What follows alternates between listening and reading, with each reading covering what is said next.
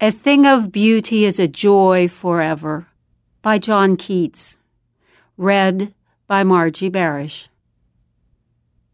A thing of beauty is a joy forever.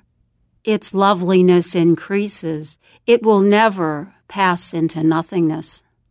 But still we'll keep a bower quiet for us, and a sleep full of sweet dreams and health and quiet breathing. Therefore, on every morrow are we wreathing a flowery band to bind us to the earth, spite of despondence, of the inhuman dearth of noble natures, of the gloomy days, of all the unhealthy and over-darkened ways made for our searching.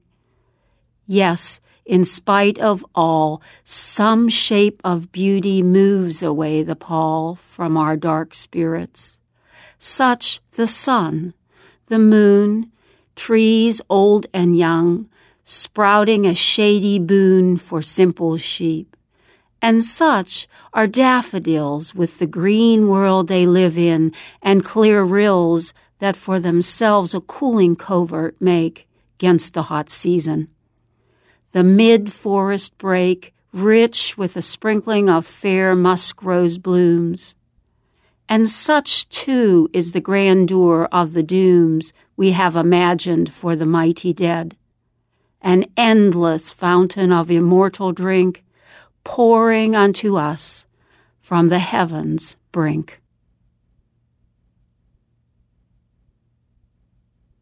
A production of We Are One Body Audio Theater.